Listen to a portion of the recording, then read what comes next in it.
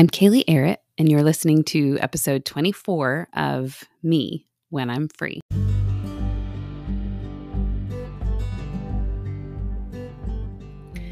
Who is this me when I'm free?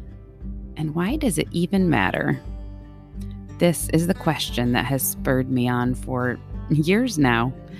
It's led me down some dark roads of healing and up joyful mountains of calling, and to this moment, right now, still on the journey and inviting you to join me.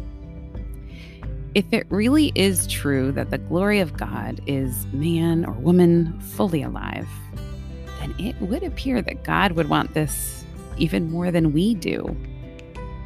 But why? Why is this important to him? Doesn't he have more important things to attend to than whether or not we know ourselves and what we have to bring to the world? These are some of the questions I want us to explore together each week through a simple story, a few moments of reflection, and space to pray. Join me, friend.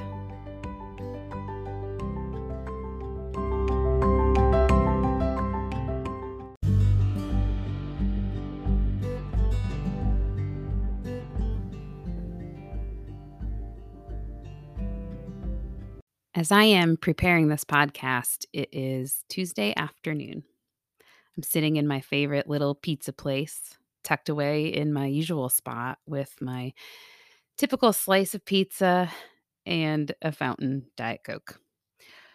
Books and computer sprawled across the table in front of me. But nothing is coming. I know where I want to head next, but I cannot get the words out. Instead, emotion is stirring. My mind is racing. I keep checking my email, distracted by recent conversations and possible future conversations playing out in my mind like they are already an old memory. There is no time for this emotion, however. I have a podcast to prepare so I can get to the bus stop by 3:45 and then home for homework and dinner and then a son to pick up from football. But the emotion simply won't disappear. And all of my attempts to push it down or ignore it seem to be serving to grow it instead. I decide to practice what I preach. The very thing that this podcast episode is intended to focus on is naming emotions. So I stop pushing this emotion down and decide to name it instead.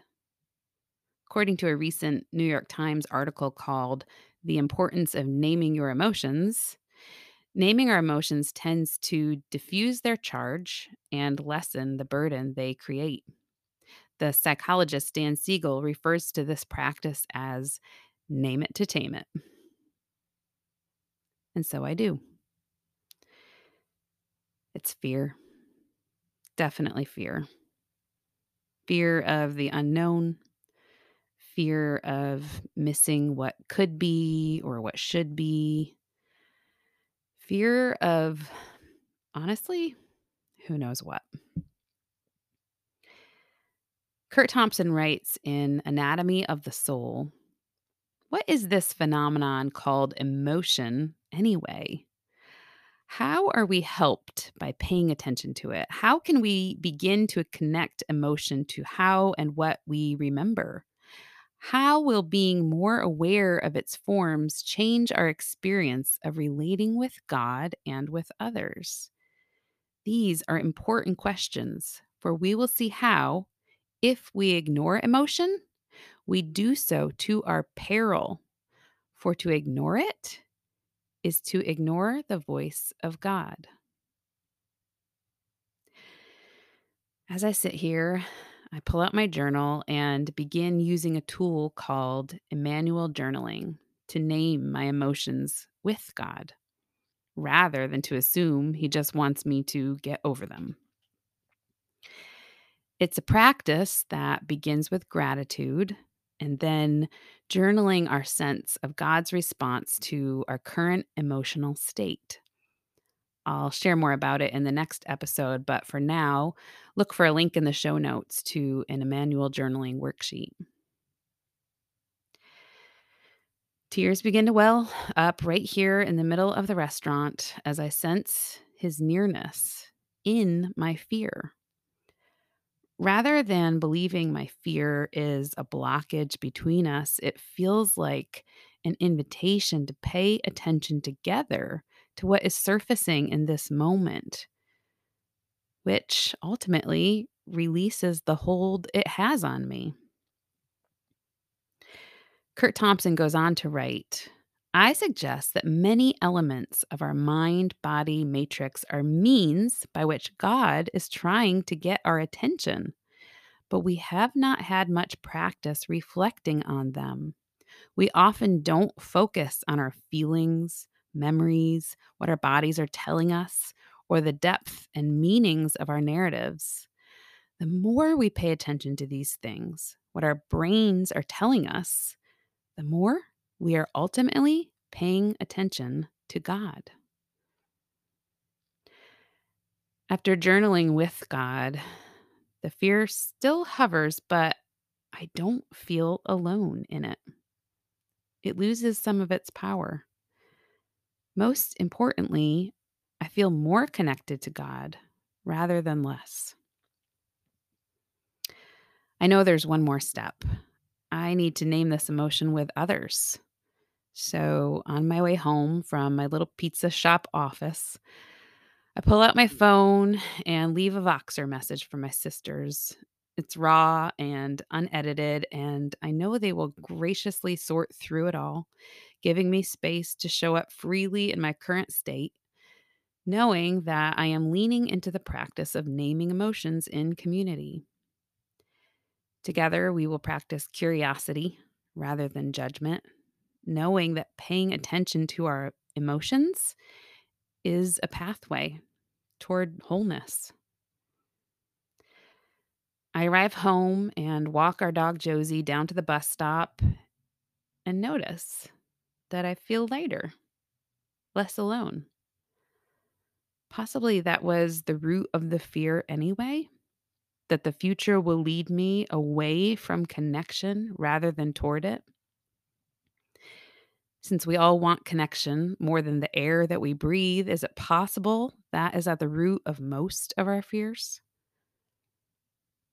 By the time the day is over, I have a sense of what is needed to move away from fear and toward peace, shalom. In choosing rhythms of connection rather than isolation, I find a pathway between fear and joy, a way back to myself, even in the midst of this difficult emotion. Michael Hendricks writes in The Other Half of Church, one cause of draining joy is a lack of development around the 6 big emotions: sadness, anger, fear, shame, disgust, and despair. Creating a path from the big emotions to joy allows our brain to regulate the emotions instead of getting stuck in them. Regulation means that we stay relationally connected and continue to be the person God created us to be when we suffer. At the end of the day, I sense God's whispered invitation towards some small action steps. But mostly, I simply sense God's nearness, his deep Father's love toward me and all of my emotions. And that, my friend, is the pathway back to joy. And so today, friend, I leave you with these questions and some space to reflect. If it's helpful, I invite you to grab a journal to jot these thoughts down and ponder them throughout the week.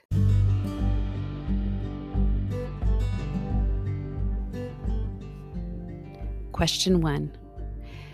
Can you recall a recent moment when you experienced one of those 6 big emotions? Sadness, anger, fear, shame, disgust, or despair? What do you remember about how you coped with that emotion? Was it a relational solution or one that isolates? Simply take a moment to notice. And question 2, what would it be like to commit to naming your emotion to God the next time a big emotion arises? To consider it an invitation to pay attention together with Him. You may also want to consider naming it to someone else. And then simply notice what happens when you do. Then would you take a moment to reflect with me and maybe even journal Isaiah 41:10. So do not fear, for I am with you. Do not be dismayed, for I am your God. I will strengthen you and help you. I will uphold you with my righteous right hand. Let's pray. Dear Jesus, sometimes it's hard to know how to cope with difficult emotions, especially when we believe that you might be disappointed in us for experiencing them. Could you give us an imagination for what it looks like to experience all of our emotions with you? Could you help us to engage in practices that will keep us relationally connected with you and with others while we are walking through them, offering us a pathway back to joy? It's in your strong name we pray. Amen.